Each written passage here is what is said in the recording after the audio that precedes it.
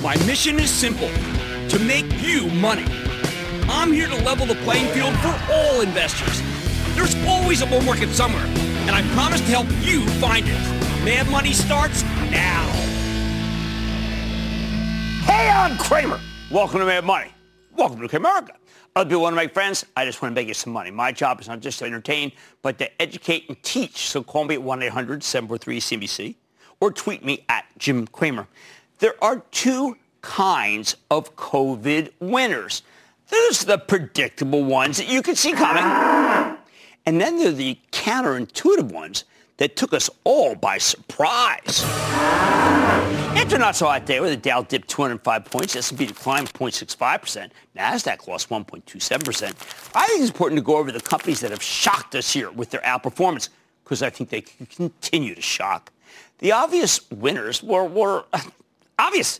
We know people are hanging out at Facebook while they peruse Apple's App Store, order things from Amazon, search on Google. These companies, by the way, are all going to go to Capitol Hill tomorrow, where they'll face a hostile audience because they're simply doing too well.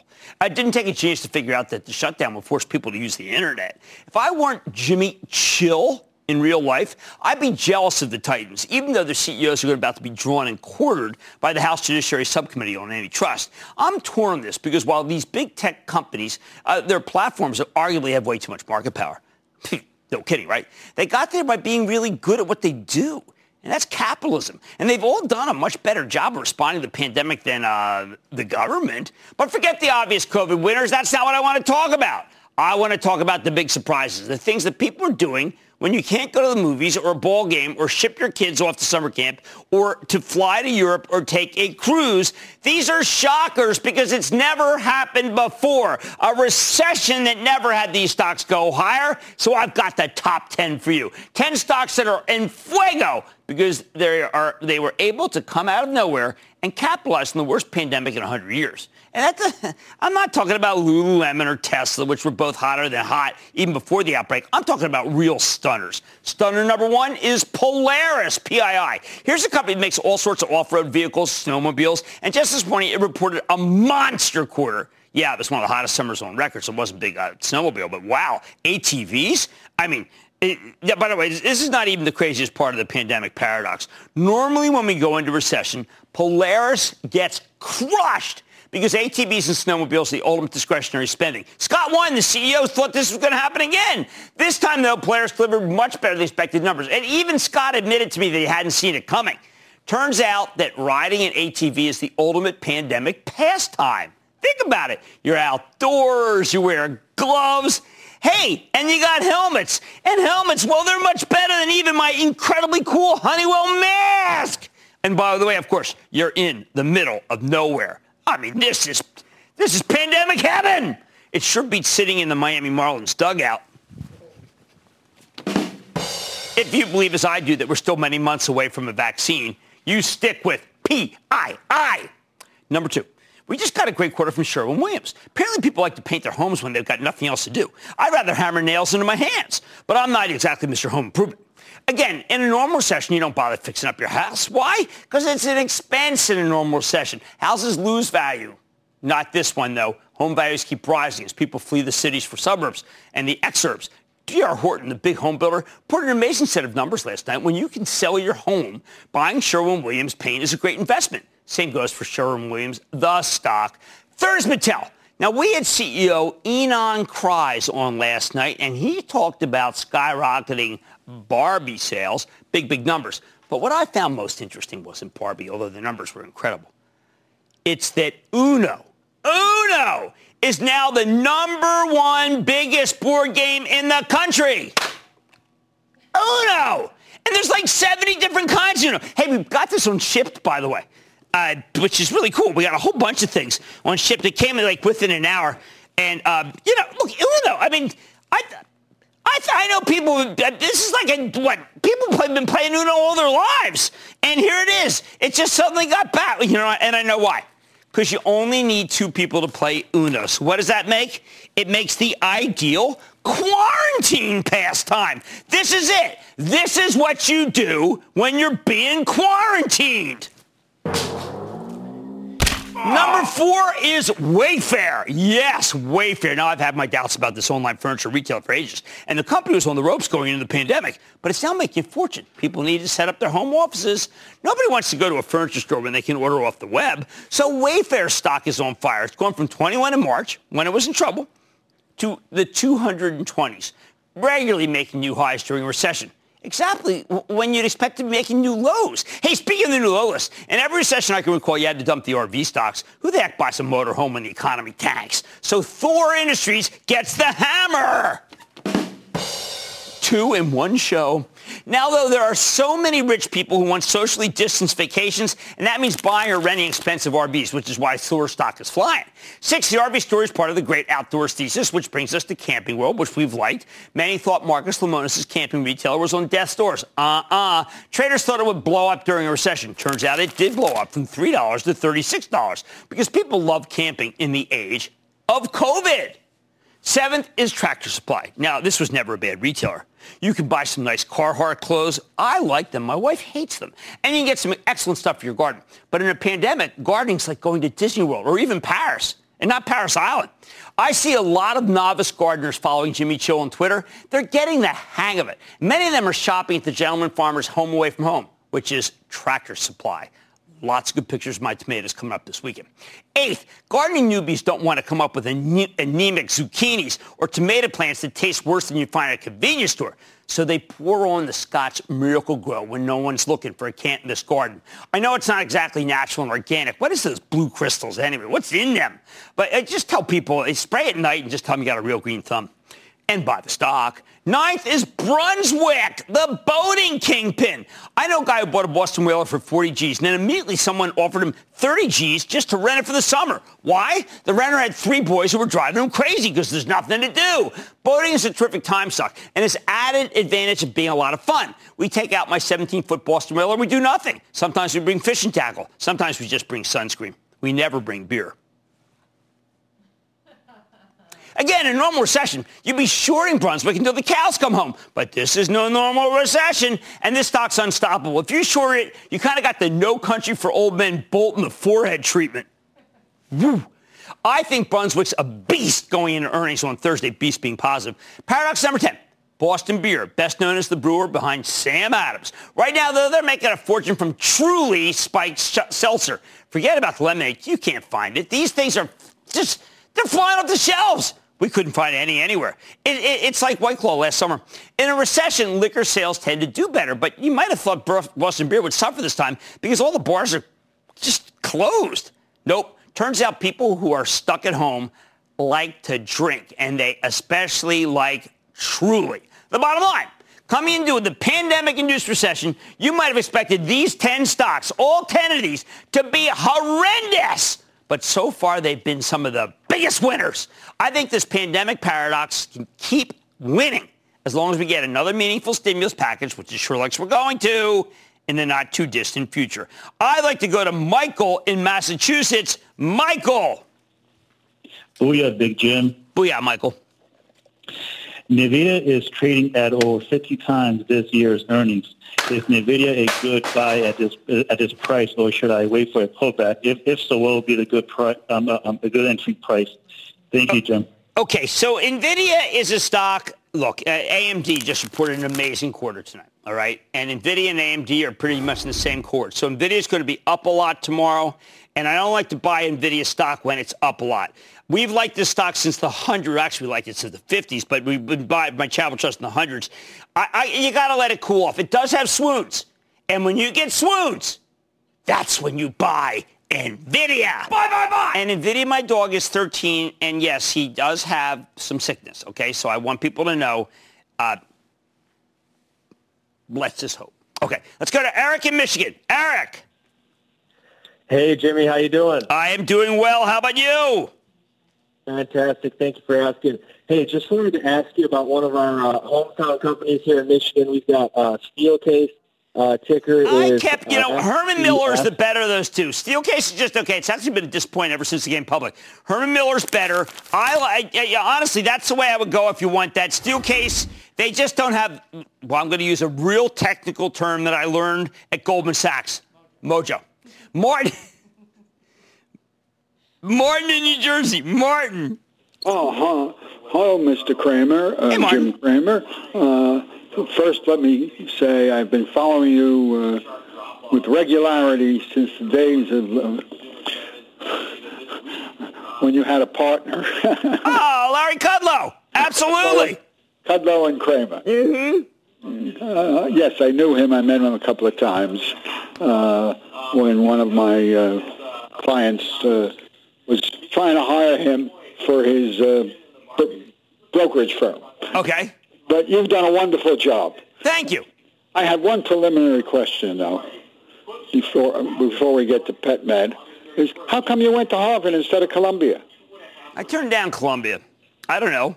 It was a time of, my parents thought it was too wild a place for me. I never went to Harvard before I accepted it. I just went, I don't know, the pictures look good. That's what you used to do in the old days. It's too expensive. But, my folks thought that New York was too dangerous for me. I listened to them. Oh, I see. They were still living in the Columbia 68, that Mark Rudd Columbia, whatever the heck that was. Bad. I'm sorry, go ahead. The reason I asked is because by that time, I had graduated Columbia Law School in 61. Great law school. By that time, everybody, and including you, I'm sure, knew about Graham Dodd. Absolutely. So let's make money off that. Let's make some money. What stock we got? PetMed. Oh, PetMed's a winner. We know we like the pet thesis because pets are treated like humans. We like IDEX Labs, and we also, I got to tell you, I like this Chewy. See the boxes everywhere. All right, these winners took us by surprise. You know what? They're not done, okay? Look at these. These are the paradoxes of the pandemic. All right, maybe tonight. August is the month the pandemic really hits. I'll explain why and what it means for the economy. Then gold prices have soared to record highs as investors search for places to park their money. But could the move continue? I'm going off the charts to find out what's ahead of the precious metal. And as more people head back into the office, change is coming to the vertical commute. I'm talking to the elevator maker Otis to find out how it's helping people come back to work safely. So stay with Cramer. Don't miss a second of Mad Money. Follow @Jim Cramer on Twitter. Have a question? Tweet Cramer. #MadTweets. Send Jim an email to madmoney@cnbc.com or give us a call at 1-800-743-CNBC. Miss something? Head to madmoney.cnbc.com.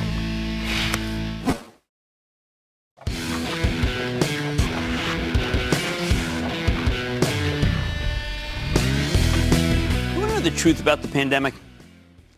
It really hasn't hit our economy yet. After a terrifying moment in March and April, the stimulus kicked in and our economy did come roaring back in May and most of June. When the banks reported, I kept thinking we'd see some meaningful claims for forbearance, but it just didn't happen. The banks took some big loan loss charges, though.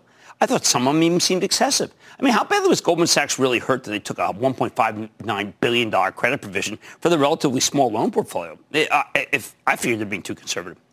Then last Friday, American Express reported some solid numbers with the exception of corporate travel and entertainment. The big shocker, the strength in small business. Over and over on that totally upbeat call, we heard about how people wanted to spend. It almost sounded like the pandemic was over. Except it's not over. In fact, from an economic perspective, it's barely gotten started.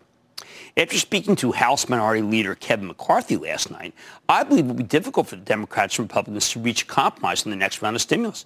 There are many points of contention, but what has me most worried is the GOP's insistence on cutting jobless benefits from $600 to $200 a week. That's the additional on top of regular. We need this stimulus package yesterday because the last one's about to run out. Yep, August could be ugly. Why? First, because the $600 per week jobless benefits were incredibly successful propping up the economy, keeping people at home where they can't spread COVID. These checks stop coming next week. When that happens, you're going to see a horrific contraction in consumer spending. Now, we got double-digit unemployment in this country, but it hasn't really hurt the consumer because of these weekly checks. That's about to change. Another one-off $1,200 check just isn't going to be enough. Second problem, rent. When COVID hit, many people stopped paying rent. Landlords were able to take the security deposit. That was April and May's money. It allowed the landlords to pay their mortgages. Banks offered forbearance if you applied it, but very few did. Why? I think that extra $600 a week meant that many people who lost their jobs could still cover the rent. Now that that money's running out, and after a brief respite to protect tenants, we're going to see a ton of evictions and a lot of good mortgages turning bad. That will cause huge problems for the banks, which is why I think the stocks trade so poorly. I'd be very careful of any real estate investment trust, even though they're down a lot, that has brick-and-mortar retail space or apartments. Third, a great thing against COVID is a terrible thing for business, social distancing. Small businesses that own stores or restaurants have now figured out that they can't really make money while complying with social distancing. Even if you have a lemonade stand in front of your place, of course, Spike Lemonade, people congregate around it, and that's the end for that. You got to close it. I think that a lot of the businesses went through their savings in July and will now have to close. You can see millions out of work from this. Even if Congress re-ups the Paycheck Protection Plan, I bet many small businesses will be hesitant to take that money because it's not necessarily enough anymore. I know social distancing is essential for public health, but it is an anathema to small business. I wish the government would just provide business interruption insurance for the duration until we got that vaccine. Finally, while I think the Republican stimulus proposal is not enough, a mediocre bill today, frankly, is better than a good bill 3 weeks from now. It will hurt if unemployment checks get cut from $600 a week to $200 a week. But what's even worse is that the jobless get nothing except for the regular plan until Congress comes to a deal. There could be a 2 or 3 week hole. Put it all together, and August is the month where the rubber hits the road. We delayed the economic impact, and unless the Democrats and Republicans act quickly, it's about to hit us like a freight train. In other words, because of this, it might not be a bad idea to lighten up on the recovery stocks and stick with the Cramer COVID-19 index equities and stick with Cramer.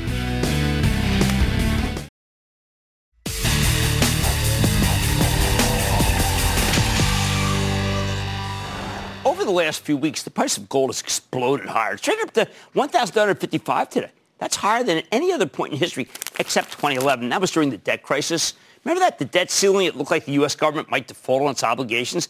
Back then, the stock market and the dollar collapsed. So investors swapped into gold, safe haven, a stable store of value in an uncertain moment.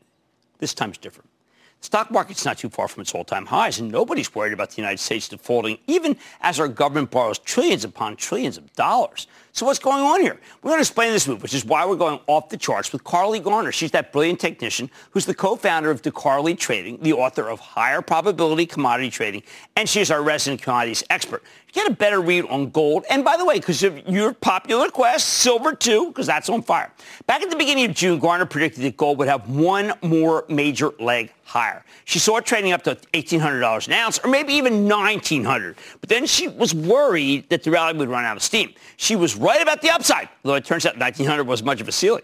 However, Garner points out that gold tends to be the type of market that looks great right until it falls apart. Booms eventually turn into busts because at the end of the day, this is still a commodity. Now, you might think that this move in gold is all about the pandemic, that investors are looking for a safe haven at a time when we get hit with another outbreak every time we try to reopen the economy. That's part of it. But Garner thinks this is mainly because the dollar. Between Congress authorizing trillions in additional borrowing with more to come and the Federal Reserve printing vast sums of money, we've seen a substantial devaluation in the dollar. That matters because gold is denominated in dollars. Don't forget, it also helps gold that interest rates are so low. It's not a good competition. All right, now take a look at this daily chart of gold versus the dollar index. This will make a lot of things clear to you. It measures our currency against a basket of foreign ones. Historically, gold and the greenback trade in opposite directions. But we had a weird moment earlier this year where they were in lockstep. Okay, I mean, that was kind of crazy. Through the March lows into May. Lockstep is not supposed to happen. Then June came along and things went back to normal. As the dollar, which is the green line, plunged, okay, precious metals roared higher. That's supposed to happen. Garner believes we've now reached the point where so many traders have jumped on board this negative correlation bandwagon that it's pushed both gold and the greenback to overextended and therefore precarious levels. This is too extended and this is too extended. If the dollar can keep falling, she thinks gold can keep rising. But that has become a mighty big if after this run. Now I want you to check out this daily chart of the dollar index on its own. Right now it's trading right above a major floor of support at 93. Meanwhile, the relative strength index, or RSI, and the Williams percentage R oscillator, and those are both key important momentum indicators, both show that the dollar's oversold. Okay, so you got the dollar oversold, really oversold. Meaning it's come down too far too fast. So you can argue it's due for a bounce. That's typically what happens. But Garner points out that 93 is still pretty high on an historical basis. If the dollar index holds above 93, she says gold's finished. If it breaks down below that level, she thinks the next stop could be 2018 lows of 88. Gold can have another leg higher, maybe a big one. I know that's problematic then because it says it could be big either way. But so let's keep delving into this. I want to zoom out and look at the monthly chart of gold. The last time the precious metal exploded higher like this in July of 2011, the rally went nearly parabolic.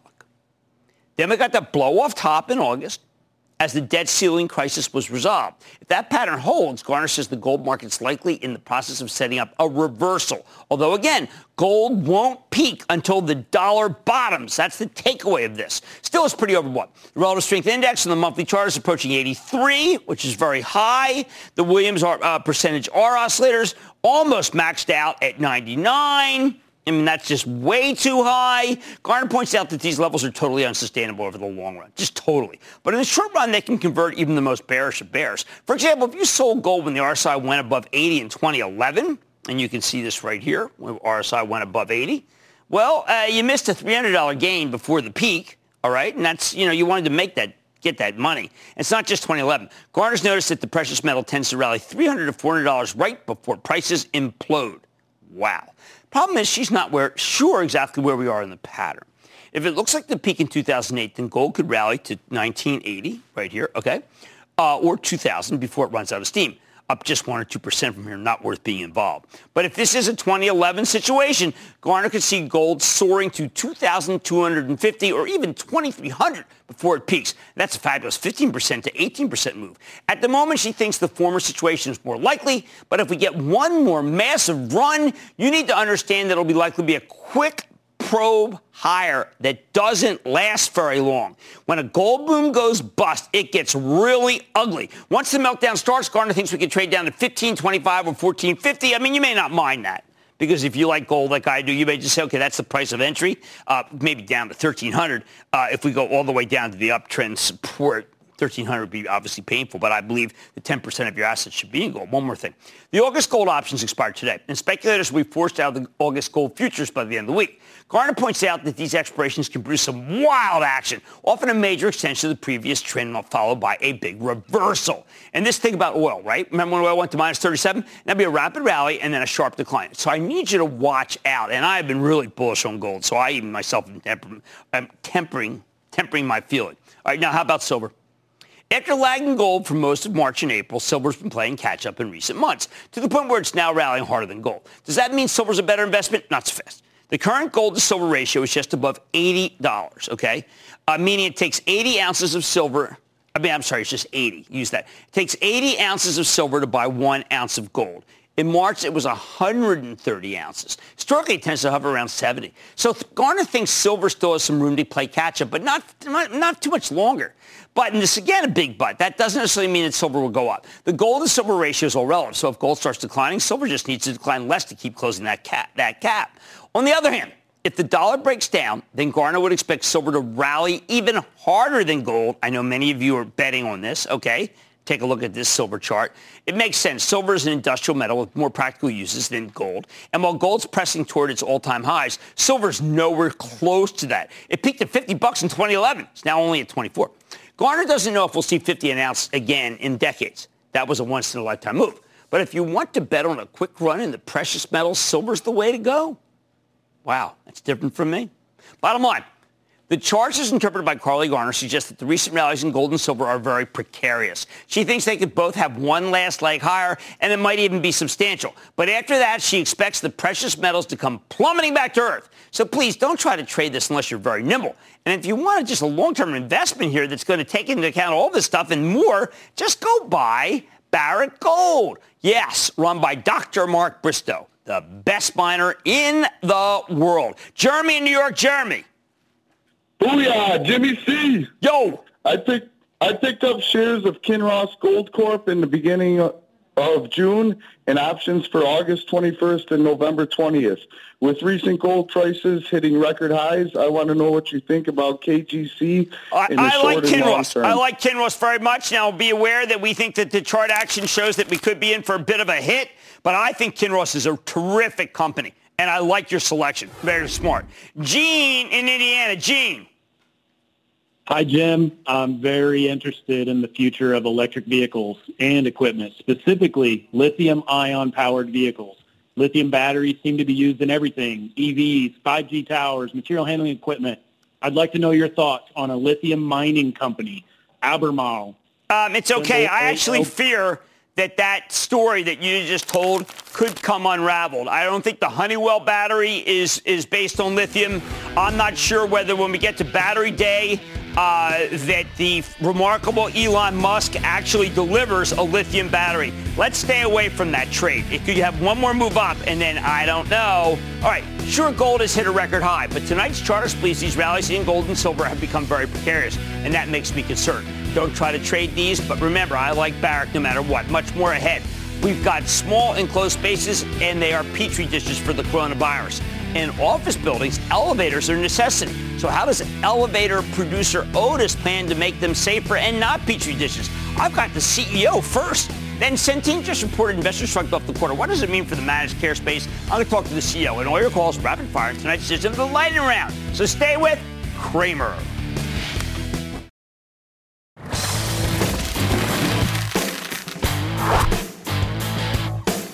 Earlier this year, the artist formerly known as United Technologies merged with Raytheon and split into three separate entities. Raytheon for aerospace and defense, reported this morning, Carrier for climate control, and Otis Worldwide for elevators. You might think it's a bad time for being in the elevator business. I mean, not a ton of new office or apartment construction, thanks, of course, to the pandemic. But if you bought Otis at around $44 after it spun off in early April, get this, you're up a quick 37%. That includes a terrific 3.4% run today after the company reported a far better than expected quarter and raised its full-year forecast. I think people fundamentally misunderstand this business. Otis makes 80% of its profits from the servicing of the elevators it sells. And you need to think of it as a razor blade situation. You want to get that elevator in and then service it. So let's take a closer look with Judy Marks, the president and CEO of Otis Worldwide, to find out more about the quarter and where her company is headed. Ms. Marks, welcome to Mad Money.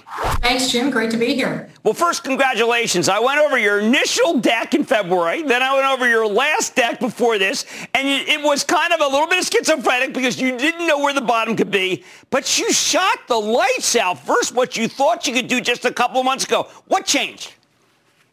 Yeah, a few things changed. First and foremost, Jim, I got to give credit to the 69,000 Otis colleagues. You know, we have been an essential service since the COVID pandemic started, and our folks are continuing to service elevators globally and never stopped.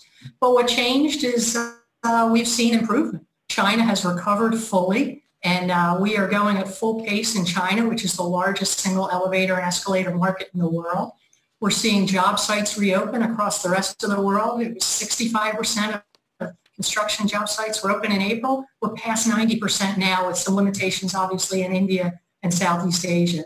And then we just continue to drive improvements through productivity, labor productivity, material productivity, and we were able to drive some real margin expansion of 30 basis points this quarter. Very proud of the team. Well, when I was speaking to Greg Hayes this morning on United Technologies, now Raytheon, it's very clear to me that Otis, I'm not saying it was a starved division. I do think that it was a division that he knew if you had it, you could do so many things with it versus what's happening with Pratt & Whitney, what's happening with all of the missiles, the defense stuff. It does seem that Otis is laser focused in different markets and much more able to bring out earnings than previous. Yeah, I mean, focus matters. Greg Hayes knew this when he and the UTC board decided on the spin and the split, and it really matters to us. We're agile. We make decisions quickly. We can make little things matter in volume and scale. I think what most people don't understand is we are the leading elevator and escalator designer, manufacturer, installer, and maintainer in the globe. 200 countries and territories around the world through 1,400 branch offices. And 2 billion people a day touch our product. We do move the world.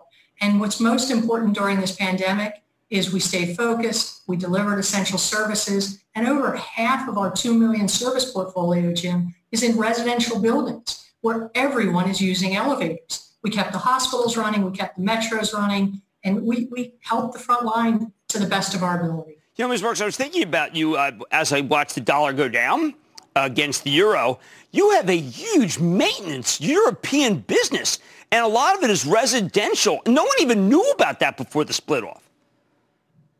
Yeah, of our 2 million portfolio, 1.1 million of the units that we maintain every day are in Europe, a lot in Southern Europe, but really spread throughout Europe. So about a quarter of our revenue comes in the US dollar denomination. And then if you add the euro-denominated countries and China to that, you get to about 2/3 of our revenue. And we hope that we'll get tailwinds from that in the future. We've had headwinds through the first half in terms of FX, but as the exchange rates change. But the other third is the real, the won in South Korea, the rupee. So we've got a mix. It's a good diversity. We love the diversity of our mix, but we also have a mix in FX. I was quite surprised, and maybe that's just because of my lack of knowledge about the business, candidly, the resilience of the maintenance business. People do not let safety lapse. It does not take a vacation during a pandemic. Yeah, that's true. This is a tremendously resilient business, and the maintenance portfolio, it's the jewel in our portfolio. Our business model is really simple. We design, develop, manufacture, and install elevators, go through a warranty period, and then we service these for decades. After about 2 decades, we modernize them again and continue to maintain them.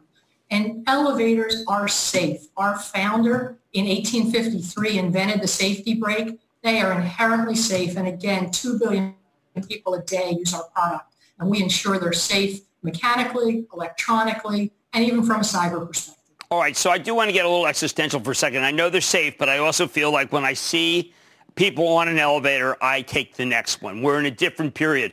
I don't know whether people are ever going to come back to the big skyscrapers. I don't know whether I'll ever feel comfortable being in an elevator with other people again, maybe after wearing masks. What are you doing about safety, and what are you doing about the existential crisis of work at home for Otis? So again, half our portfolio is residential, so at least half. And so that is keeping us extremely busy right now. There are challenges in the hospitality industry and retail, and offices are starting to reopen. And for us, what's really important is to be there to support our customers. So we're working with customers on safe reopening. We've introduced touchless solutions. We've introduced purification solutions, including air purification solutions. We've introduced solutions for escalators so that we have the ability with antimicrobial handrails to keep the handrails safe. But in the touchless world, that seems to be where everyone's going, the desire not to touch buttons. So we have an app that you can actually call the elevator. You can tell the elevator what floor you want to either originate or destinate on. We're working with gesturing technologies as well for the up and down. We're piloting that. And we've got a great product we call Compass that is really a destination dispatch. When you walk in a building and you tell it where you want to go, it then tells you which elevator to go to control traffic flow. We've been adjusting traffic flow for our customers in office buildings as they've been welcoming back their tenants. We want to keep everybody safe and healthy. We've also engaged several universities and researchers to be able to study airflow and how we can do this better. It's a new world for all of us. We're there for our customers, and we're going to continue to be the thought leader. One last question. Other than new construction in China, what's your take on a roadmap, and some in Europe, a roadmap for new construction in the United States? So there's residential construction is still going at a fairly good pace. And in most cities, construction itself was considered essential during the pandemic and continued. You know, it's early days to tell what's going to happen with non-residential and with some of the larger cities and the larger office buildings. But as soon as a building is open, that elevator's in use, and we have to keep it safe, we have to maintain it, and we have to repair it. So we think while the market may shift a little between residential, commercial, office, retail, it's a large portfolio for us across the globe, and we're looking forward to continued great results in productivity and making a difference, moving people. Well, look, I'm looking forward to you coming back on every quarter because you did a magnificent job, and now we know how great Otis really is. We could never figure it out. I want to thank you so much to Judy Marks, President and CEO of Otis. Great to meet you. Thanks, Jim. Great to see you. Thank you. This is a great play on something you can't skimp on, which is the safety of an elevator. Mad Money is back after the break.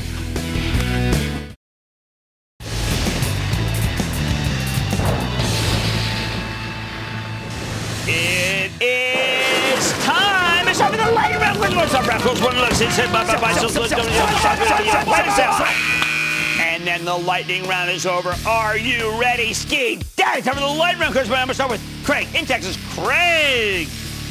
Hey, what's going on, Jimmy Chill? How you feeling today? I'm doing well. How about you? I'm doing wonderful. Wanted to give a shout out to my brother Ted, Shahid, and Chris. I had a question about a stock. It was pretty good in June. It was CVS. I don't know what to do with it before the... I myself am very flummoxed by CVS. My Chapel Choice has a big position. It's been a very big disappointment. They report first week of August, and they better deliver the numbers, or I think we may have to cut and move on after that horrible Walgreens quarter last week. Let's go to James in Virginia. James. Booyah! Professor Kramer. Good to talk to you. Kramer. We came into 2020 with some thunder. I'm calling about Lockheed Martin, LMT. All right, so James Tackler reports the quarter. Initially, people don't like the quarter. Now it's coming right back, and I think that stock is a buy. Because Tackler made us money. Big in American Tower. I think this one takes out its high. Let's go to Todd in Massachusetts. Todd.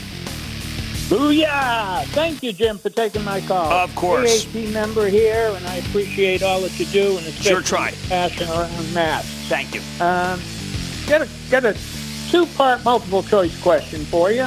IBM, it's about 6% of my portfolio. Should I sell it or hold it? No. It's got a 5% yield. I like the changes that are being made. There's we involved with the shareholder base. I don't know whether it's a growth stock or dividend play. I think it can be both. I want you to hold on to the stock, and thank you for the kind comments. Omar in California. Omar. Booyah, Jim. Hotel manager calling from San Diego. Recently back to work after months of watching CNBC and playing on Robinhood during furlough. All right. That's good. Good you're back.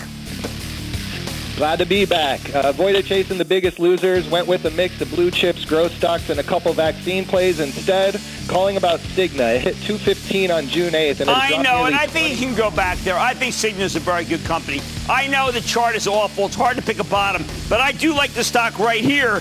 I think that group is going to do okay. We had the same problem with Centene. They had a good quarter. Nobody cared. They will eventually. Let's go to Adrian in New York. Adrian. Yeah, Jim. How's it going? Oh, it's going well. Thank you for asking. How about you? Good. Thanks. Love the show. Thanks for taking the call. Oh, thank you. Right to it. What are your thoughts on Slack? Ticker is... I like Slack a lot. I think it's a great product, and I think it'd be a great stock. The question is Microsoft really enveloping them or not? I think that the courts may actually have to decide that. Let's go to Sean in Colorado. Sean. Jim. Sean Hogan in Denver, Colorado. Old to this world, but new to the show. Thanks for having me. I like that combo. What's going on?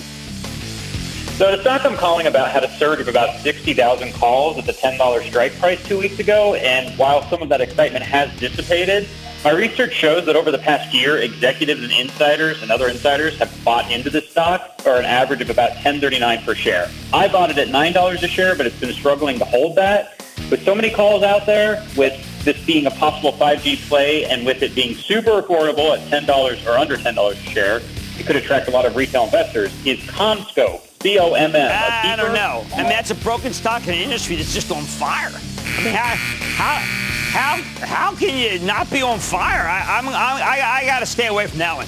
Let's go to Eshawn in New York. Eshawn.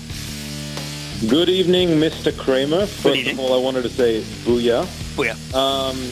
Secondly, I wanted to say I'm a big fan of your recent application for Mars. Yes. And thirdly, I wanted to ask about a stock relating to the man's best friend, the dog. I want to ask about Chewy. I think Chewy is the stock you put away. It looks like it's rolling over here, I know.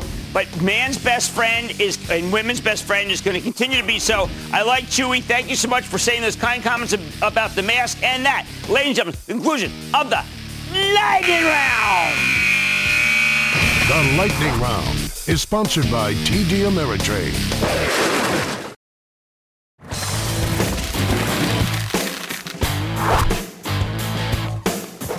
One bizarre winner from the pandemic, the health insurance industry, which is saving a fortune because so many hospitals have delayed non-urgent procedures that they'd normally need to pay for. But while their businesses have benefited, the stocks are another story. We saw this a couple weeks ago when United Health reported a terrific quarter. Investors shrugged. We saw it again today when Centene delivered some excellent numbers. Stock dropped nearly 5%. Centene is one of my favorite managed care plays, has been for years. They focus on government-sponsored health plans, which means it could be a great Joe Biden stock. The problem, though, is that nobody seems to care about the results just now. Centene posted a nice top and bottom line beat, although they also cut their full-year forecast while leaving the earnings forecast unchanged. We know they're doing well, but Wall Street worries, well, let's say that it's temporary. My view, the stock sells at roughly 11 times next year's earnings. Give me a break. It's a steal. Do not take it from me. Let's check in with Michael Neidorff. He's the chairman and CEO of Centene to get a better read on the quarter and his company's prospects. Mr. Neidorff, welcome back to Mad Money. Thank you, Jim. Good to be here. All right, so, Michael, you said it yourself. You said business is going to be choppy during the pandemic. So explain to people why it is choppy and a little harder to forecast. Well, because, the way the transmission of the disease is taking place, it's bouncing all around. We said not too long ago that we thought it was going to have a strong, it was strong in April, May. We thought it was going to be some small peaks in the summer, then maybe another wave potentially in November. That didn't happen. Now we have a very strong peak right now. It's probably a continuation of the first one. People have forgotten their masks for a long time. There was no social distancing, and it's come back. We can't control how people react to it. We can coach them and tell them, and it's very strong. When it's strong, it impacts earnings. Well, Michael, you used the term that we could be seeing this well into next year. That's somewhat opposite of the president's timetable of October or Moderna's of October. To me, it seems more realistic because you have to give people shots and have them walk around for a couple of months at least before you know what the results might be. We're not going to know how long the vaccine lasts. Everything I'm reading and hearing, how long the antibodies stay in the system, we don't know that. So, I mean, there's a lot to be proven. There's an exuberance on the vaccine, which I understand, and I can have a little bit myself. But there's a lot to be proven. So I'm being cautious. Now, you do talk, you did have to cut the number of people who are your forecast. But again, that's related to this. It's not like that Centene has stopped growing. We're going to be up $3.5 billion, over what we gave last March instead of $4 billion, okay? And we always said, we're going to tell you the facts as we see them now. Now, I'm not embarrassed to say I'm only going to be up $3.5 billion, but by the way, I'm not going to reduce the increased guidance we gave you a few weeks ago at our Investor Day. So, I mean, it's all very manageable, but you have to be prepared to recognize what the facts are at a particular point in time. Now, you did something pretty bold that we don't see people other than Jeff Bezos try, and it failed it kind of worked for him, but not all the way. You opened up a new headquarters, a second headquarters. Why? Yes. Well, we unfortunately, the people we need to attract, we're not attracting in Missouri, and I said why, and we're working very hard on public safety and things that have occurred here to help them overcome it. But, that part of the world has 120 millenniums a day moving into it. And we need to be in that kind of environment. So it's a good alternative for us, and we'll be able to attract the high-tech people we need. All right, so, Michael, I don't know you as a left-wing or right-wing or Democrat or Republican, so I am going to ask you a question that Bill Gates posited this morning, which is what the heck is really going on with testing? How can, say, Major League Baseball get everybody get tested constantly, although not enough, and other people get the results back 10 days when it's too late? Is it because there's just LabCorp and Quest and we let all these companies merge? Is it because of a backlog at Abbott and Thermo Fisher and Roche? Where is the bottleneck? Well, I think, there are hospitals that are doing it. And I suspect some of the major league teams have relationships outside of your traditional Quest and LabCorp, those labs, where they're getting it done, where it can get done more quickly. It's a relationship thing, and that happens in the world we live in, and there's a need for it, and they're doing it. I want to see the day, and I know WashU, I'm working with, I sit on some committees there. They're developing one that you'll have the response very quickly. It's a saliva test, and I can't wait for it. I would test every employee as they leave and come in the morning if I could. But the saliva test is at university level. And every time I ask a corporation, they say it can't scale. I think that's nonsense, Michael. I think that nobody can make a lot of money on it. I'm sorry to be such an anti-capitalist for a moment, but no one can make a lot of money off the saliva test, so it's not being done. Well, I know WashU's working hard to get this one, and it's very scalable. So I'm encouraged by it. There are people working hard to get it done, and I think they will. There's a need. Well, I mean, to me, Centene is a powerful organization that would be against the relationships that you talked about. Because when I hear relationships, that means rich people talking to rich people. And that has never been your style. No, that absolutely not. I think everybody's entitled to the same treatment wherever they go. No question about that. I'm only thinking that if you're a Major League Ball club and you have a given number of people who need to be tested every day, you can probably find somebody that will do it for you because of relationships. And that's the world we live in. And, it's better maybe that's happening. We're seeing some baseball, even though there's no crowds. It's just the reality, Jim, of what we're looking at. All right. Well, look, I know that you're a beacon of fairness in what I regard as being an industry that increasingly I don't think is fair enough. But I'm so glad you're doing that new headquarters. You're hiring 6,000 people. You can't do better than that. Thank you. We hired 3,800 people already this year in the last 4 or 5 months. What I don't understand is the street and what you alluded to in the opening. I mean, we had a great quarter. It was a great quarter. And the stock's down 5%. Well, good. We'll let people buy it. It's a great opportunity. That's Michael Neidorff, Chairman and CEO of Centene, and it is a great buying opportunity. I feel that way. I think this is a fantastically run company. Mad Money's back into the break.